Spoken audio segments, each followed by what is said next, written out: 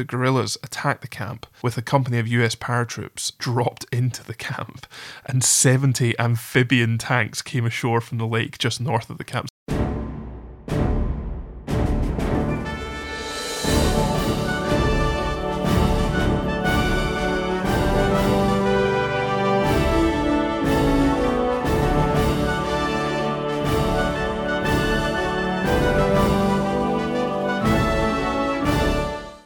Hello and welcome to For You The War's Over, a podcast about Second World War prisoner war escapes, hosted by me, Dave. And me, Tony. And in this episode, we have an interesting one, actually. A young'un, an area of the war we haven't particularly covered. No, sort of special request, actually. We had someone get in touch with us and specifically ask if there had been any prisoner war escapes from the Pacific Theatre in the Far East. And I have to admit, there weren't as many. No. I've touched upon previously as to one of the most glaringly obvious reasons why, which is that Westerners tend to stick out a bit in jungle of Burma, Yes. for example. Yes, being not particularly native to the area to therefore mix in with the civilians. Precisely, yes. And also not particularly familiar with the terrain, the flora and fauna of the area and how to potentially survive in those circumstances. And we're also talking about trying to escape over much larger distances than we're discussing in continental Europe. Absolutely, and particularly with large sea crossings and everything else. So Exactly. A more challenging area. Exactly. So that's why we haven't covered the Far East and the Pacific Theatre and escapes from that area quite so often, because there just aren't as many escapes to cover. Absolutely. Nonetheless, we have one here. We do. At special request, as I say. So go ahead. Who is he? Right, so today we're looking at Midshipman Peter Noel Vasey Newsome of the MV Tantalus of the Blue Funnel Line. So this is a merchant seaman. Okay.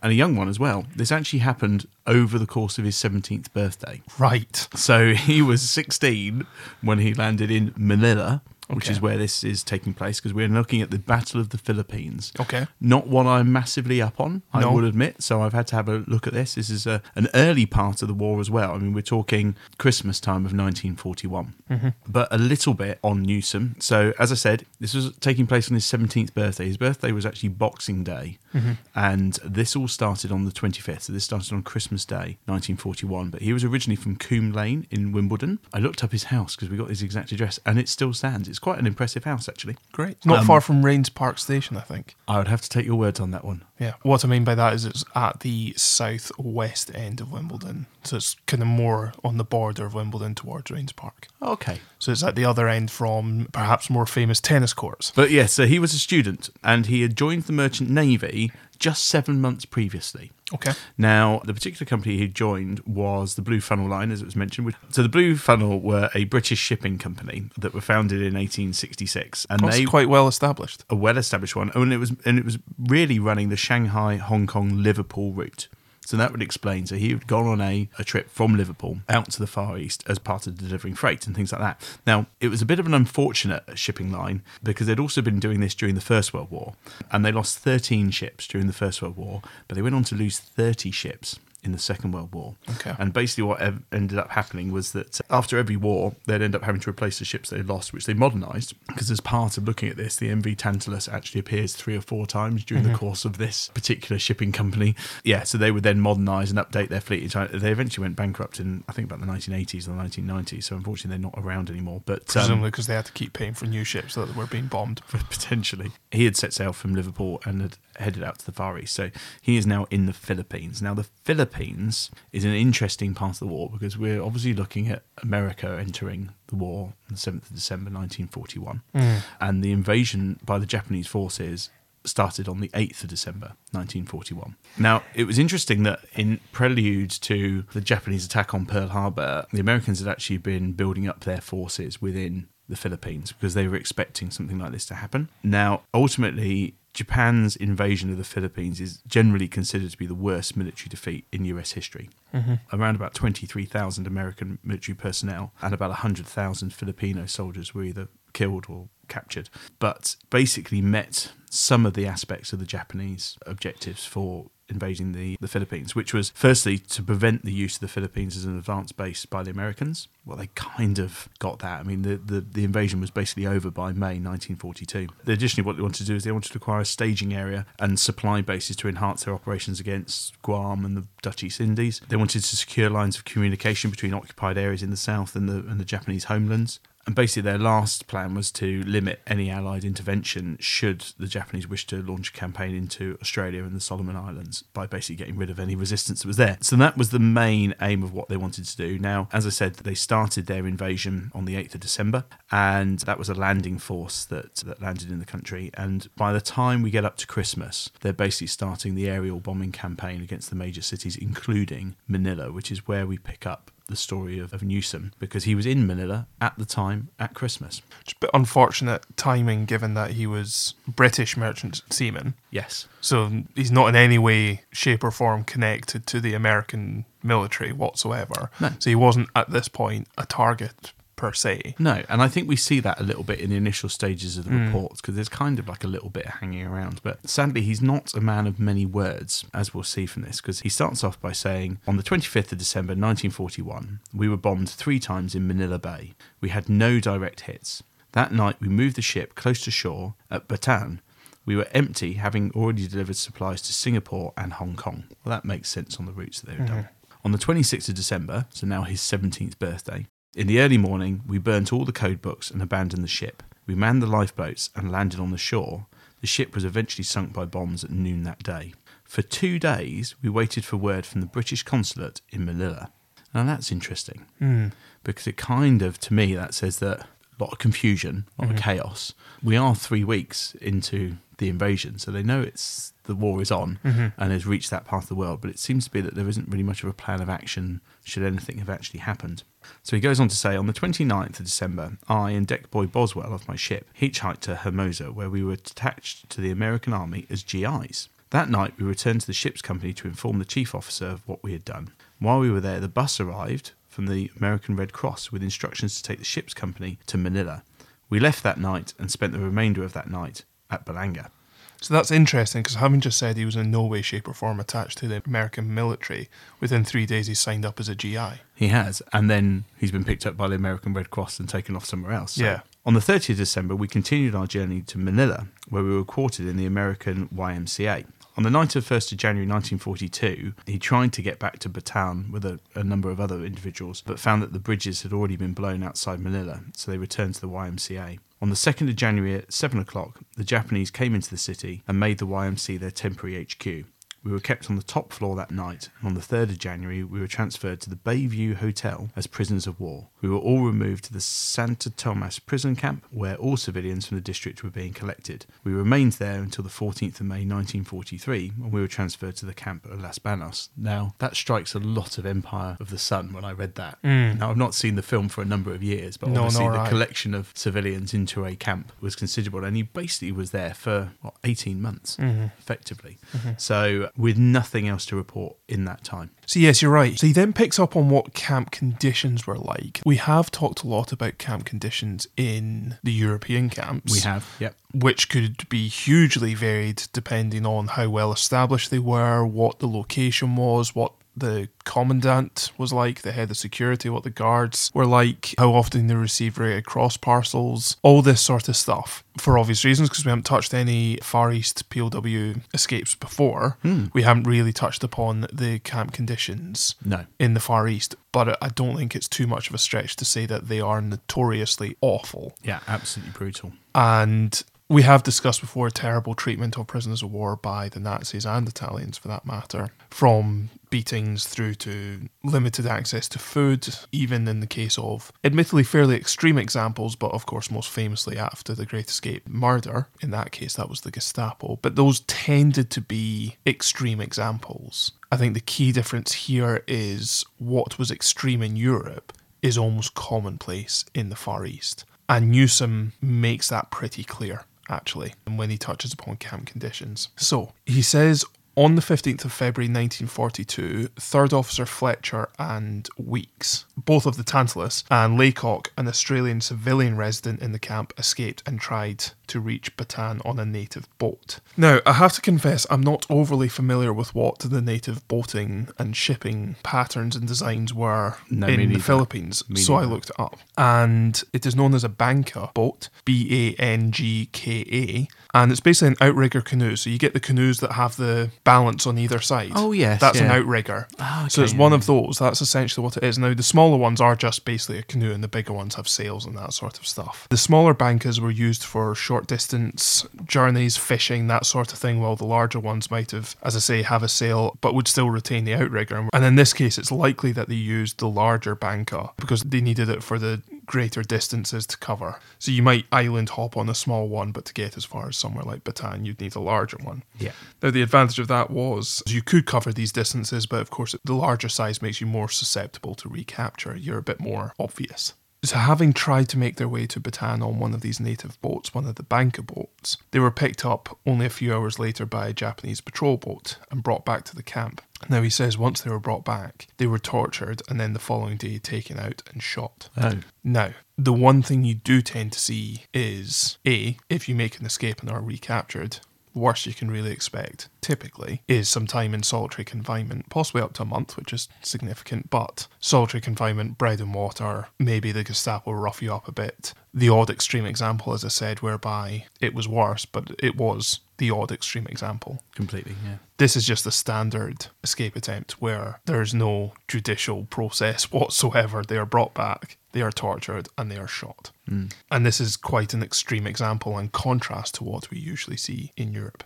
3 witnesses were allowed to see this, which is almost quite surprising in a way, because if you're committing a war crime, you almost don't want people to see it. On the flip side, you're also looking for it to be a deterrent. Completely. And so you do want people to go back and tell the prisoners of war about what's happened and to discourage them from repeating it. That's right.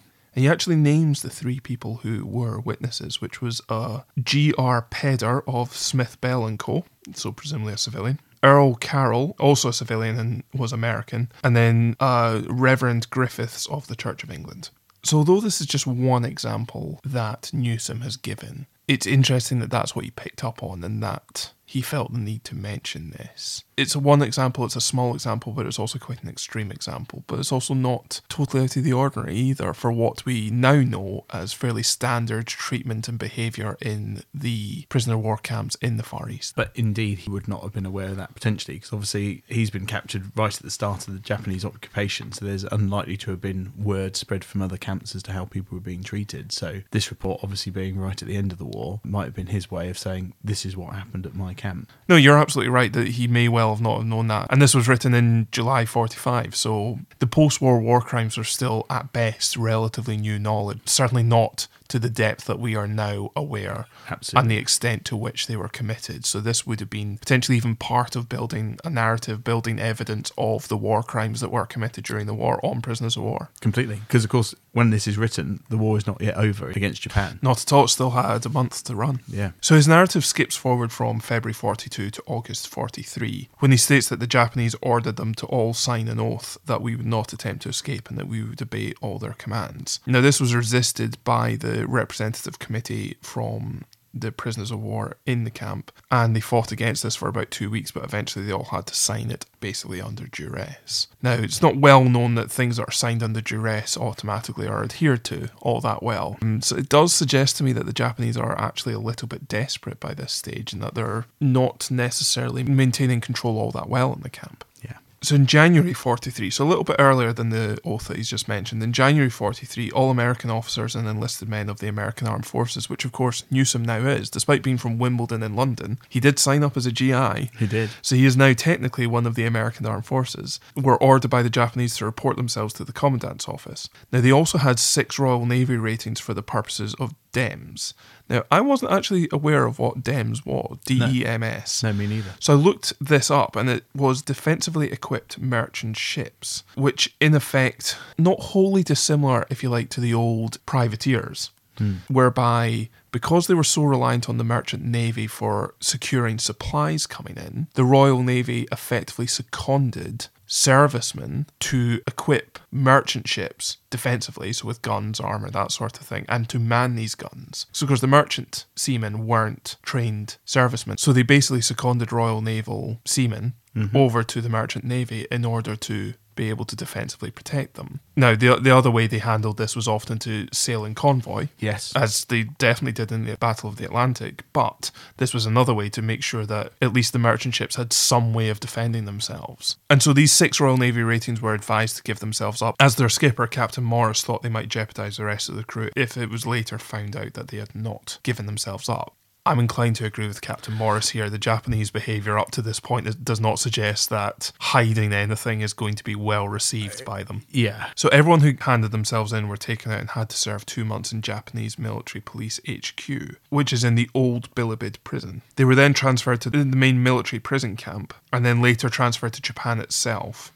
Having already discussed the fairly brutal treatment that we have mentioned, he specifically says, and it goes back to what we said about this may have even been to feed into building of evidence against war crimes. He then specifically says, the following 5 men were the only Britons that I can recall having been killed or died whilst in the custody of the Japanese in the Philippines. Now, he says it is only 5. He is also narrowing it down to Britons, so there could have been more Americans. But nonetheless, the fact that he felt the need to single them out is in and of itself notable and slightly concerning.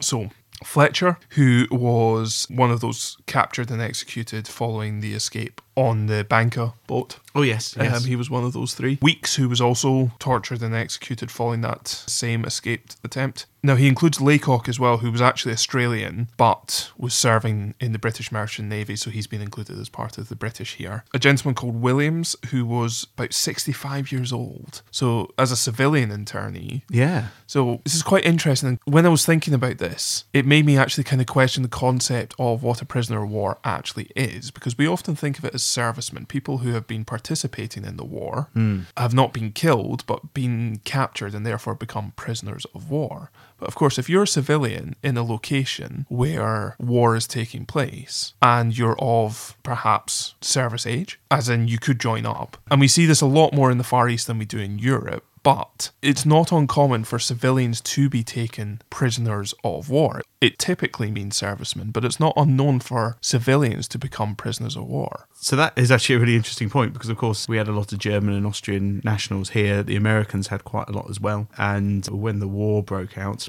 there was something like 70,000 UK registered and residents, Germans and Austrians over here, which all got filtered through the Home Office for checking, obviously, because some were going to be more of a threat than others. And as you say, some could be of military age and things like that. But I believe they were split into those that should be interred, those that didn't have to be interred but could be restricted in some way, and those that were special cases. So I think all around the world it was common to lock up some civilians who could potentially be a threat should it be deemed. And of course in the same situation we've got potentially British, Australian and American national civilians living in the Philippines that were then part of this camp system. That were taken prisoner of war because they were not servicemen, but because they were prisoners of war, you know, by circumstance rather than by service, if you like. And I must confess, although I was aware of it, I hadn't really thought of it like that before. And it was actually reading this escape report and reading particularly Williams and the next one, a guy called Duggleby, both of whom were civilians. They weren't even in the merchant navy, I don't think. They were just civilians who were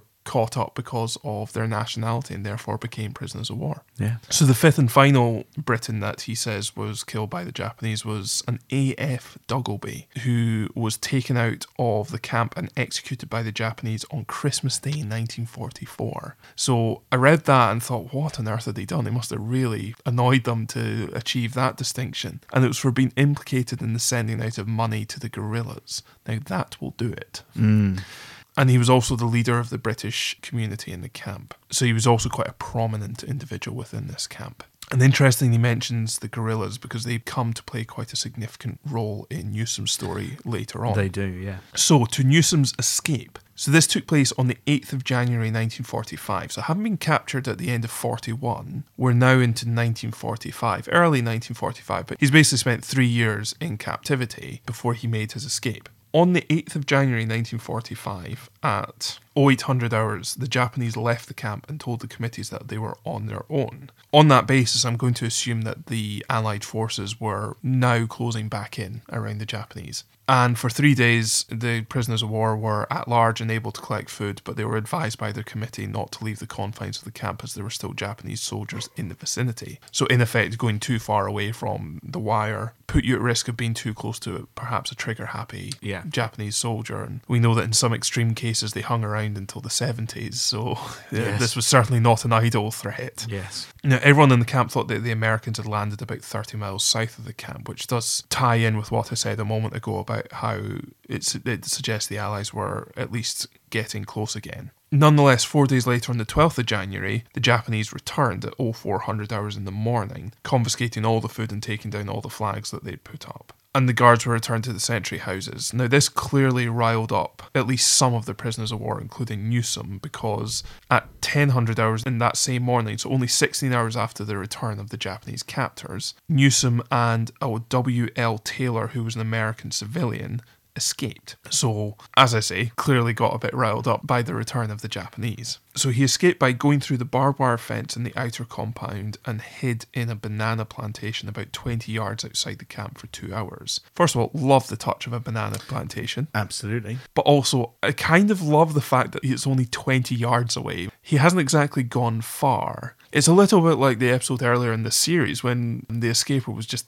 hanging around the outer perimeter of the camp, sweeping up the floor and picking up rubbish. Making it look like he was working. Yes. And supposed to be there. Yeah. And then when no one was looking, just scarpered. It's not dissimilar to that. So he's only gone 20 yards away and then hidden himself for a couple of hours. After a couple of hours, 2 Filipino boys of about 18 came past them and they asked them to take them to the nearest guerrilla camp. So they took them about 5 miles away to a guerrilla camp where they stayed for about a week. And during this time, 8 more civilians escaped and came and joined them. And again, he lists them. So it was a W.R. Schaefer, an American merchant seaman, E.J. Lloyd, a British banker, G.K. Arnovich, who was a British evacuee from Shanghai, C.H. Ford, an American student, J. McKinnon, who was an American insurance agent, so I bet he was banter around the campfire in the evening, R. Reynolds, a British store manager, J. Connors, an American mining engineer, and then one other who he couldn't remember. And then he also mentions 2 more who were shot by the Japanese while trying to escape, which was a G. Lewis, who was a Pan American Airways pilot, and a P. Hell. Great name. Good name. Strong name. Doesn't say what the first name is. No. Who was an American mining engineer. So that's 2 more that we know have been shot summarily by the Japanese for trying to escape. And the reason for referencing this is he teamed up a little bit with the first one that I mentioned, W.R. Schaefer, because it was he and Schaefer that ultimately found out that these weren't quite so much guerrillas as bandits. And so having discovered that these weren't quite the partisans or guerrillas that we see in, say, Yugoslavia or Poland, you know, the forests and all this sort of stuff. After a couple of days there, so on the 20th, they left and started to make their way south to try and reach the island of Mindoro, which was already occupied by the Americans at this stage. So the Americans are closing in by this point. They are. After about 2 hours, they were caught again by these bandits and confined to one of the huts in the village that they were occupying. So they seem to have fallen in with the wrong crowd. Yes. As a parent might say. Yes. Nonetheless, 2 days later, on the 22nd of January, they got away again, and this time they went north instead, to a town Kalayun, where there had been an encounter between the guerrillas and the Japanese. Now, this is only about 10 kilometres away from Los Baños, which is where the camp that they were in. So having reached this town, they found it was completely empty, utterly deserted, and so they went further north to the town of Pila, which is a further 15 kilometres away from Kalayun, because they'd heard that there was a large concentration of active guerrillas, not just bandits this time, but a large concentration of active guerrillas in the area. Indeed, to the point that the guerrillas were occupying several towns by this stage. So the guerrillas have been broken up into 4 bands, one commanded by an ex-Chinese newspaper reporter called Ong, and the others by ex-Filipino army officers and cadet officers. So with the possible exception of the journalist, you could argue that these ones were actually being led by trained military personnel. So it feels more like they're now joined up with a much more proactive group of guerrillas. And indeed, when they joined up, they were given the honorary rank of majors. On the 5th of February, so about 2 weeks after having joined this second guerrilla group, Manila was liberated by the Americans. by the 17th of February, other guerrillas had liberated other parts of the Philippines. And on the 18th of February, Schaefer and myself with 5 guerrilla officers crossed a lake called Laguna de Bay in another of these native sailboats, one of the larger ones. Now, Laguna de Bay is internal lake upon which Manila sits. When they landed on the other side, they were taken by car to what is now downtown Manila, where they met a Major Vanderpool of the American Army. Now, for some reason, I thought I'd look him up. Turns out he's a bit of a legend. Really? Yeah. Oh, go on. Interesting guy. So this Major Vanderpool of the American Army was Major J.D. Vanderpool. Didn't manage to find out what the D stood for. He was from Oklahoma and grew up during the Great Depression.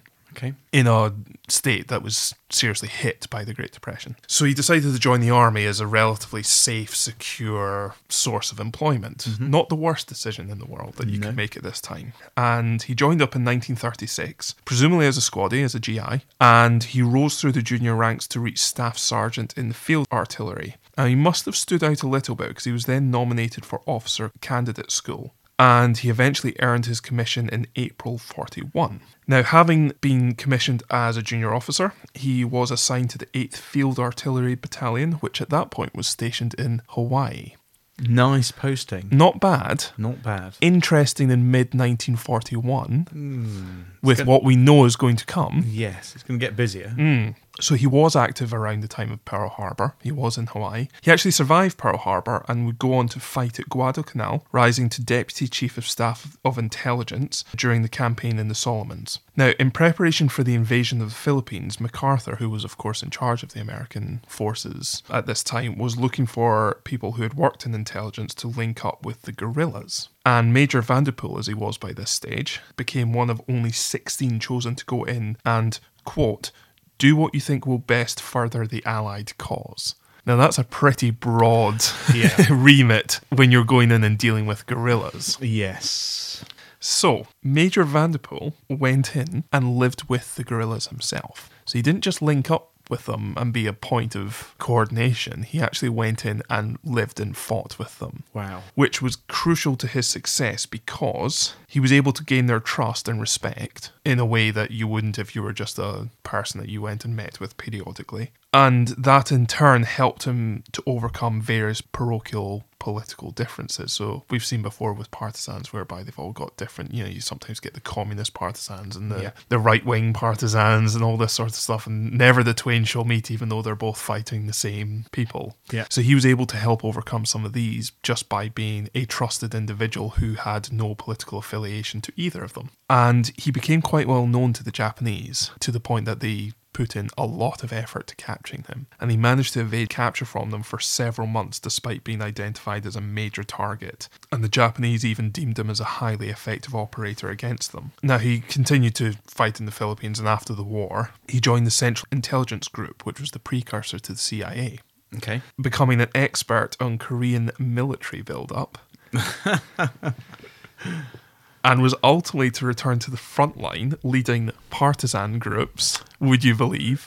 Exactly. In the Korean War from December 51 until April 53 during the Korean War. Wow. So he's got a bit of a habit of preempting what's going to come in military history a little bit. First he ends up in Hawaii as Pearl Harbor is less than 6 months away.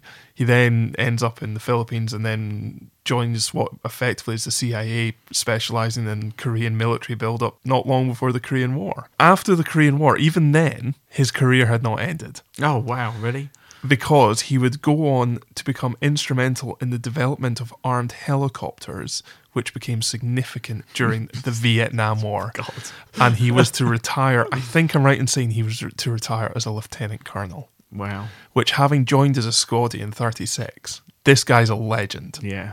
For someone who I thought, I'll just look him up. Yeah. To discover all of this, I was like, this is brilliant. And Newsom is right slap bang in the middle of this guerrilla warfare, working with Vanderpool as a 20-year-old, basically. Yeah. And he's right in the middle of all of this. That's fantastic. It's brilliant, isn't it?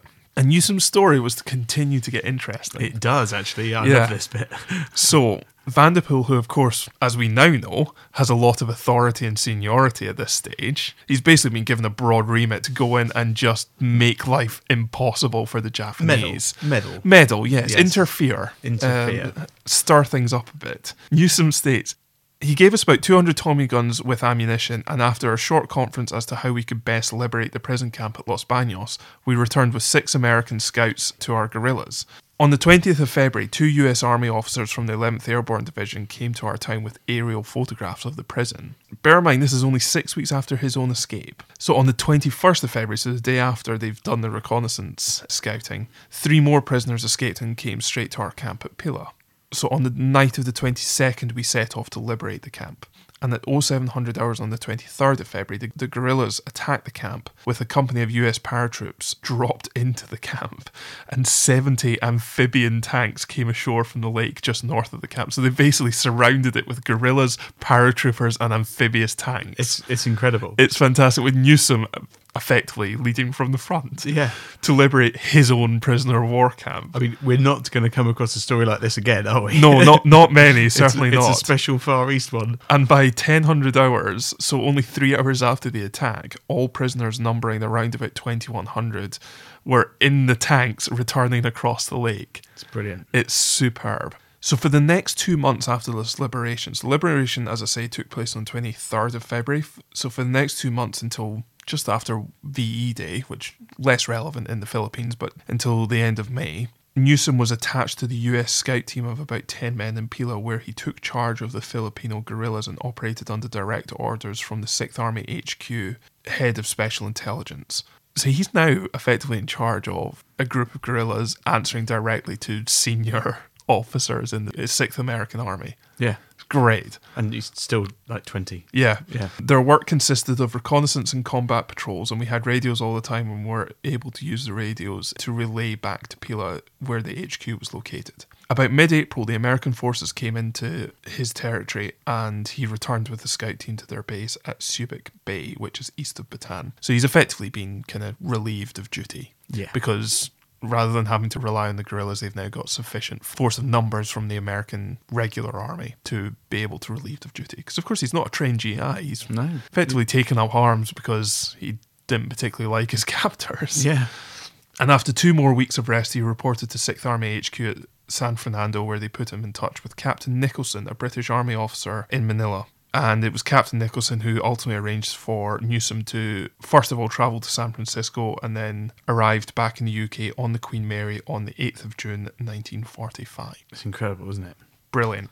And the downside is, I mean, again, he's unfortunately one of these lowly ones that there's no information post-war on him. I mean, obviously the war was over, and I cannot imagine that somebody who's just spent the last 3-4 years in internment in a Japanese prisoner of war camp, that they're going to ask much of you to carry on fighting in the last, say, month of the war. Probably not. But unfortunately, I have tried to find anything, either whether he carried on with the shipping company. I could find nothing, I'm afraid. Nothing at all. Don't know what happened to him. Would love to know what happened to him. I mean, what a story. Great story. And there's every chance. I mean, he could, in theory, still be alive today. I mean, so he could still be out there. I'd love it if he was still out there, or if somebody does know. Yep, sadly, nothing. I had to draw a blank. Which, again, as is so often the case, is a great shame because he had a brilliant story to tell. In some ways, his escape was the quiet part of his military career because it was after his escape that it really lit up. Yes. I must admit, I would also be interested to know if he did have any involvement in any war crimes trials that took place after the war, because he certainly was able to provide eyewitness testimony, and certainly there is written evidence right in front of us that states that he did witness at least several war crimes taking place of Japanese treatment of British prisoners of war. Absolutely. But I mean, where else are we going to see a situation where somebody who spends years in their prison camp to escape and then return to liberate their own camp with guerrillas and support of amphibious tanks? We're not going to get that. I very much doubt it. So well done, Newsom. That's well done, Newsom. And what a great request in from a listener to have us look this one out. Yes, absolutely. Thank you very much. Well, thank you for listening. We hope you enjoyed that. If you'd like to subscribe, we're on Apple iTunes, Google Podcast, or indeed any of your favourite podcast platforms. Or you can find us on Twitter and Facebook by searching at FYTWIO. Or if you want to send us a more long-form message, you can email us at fytwiopodcast@gmail.com.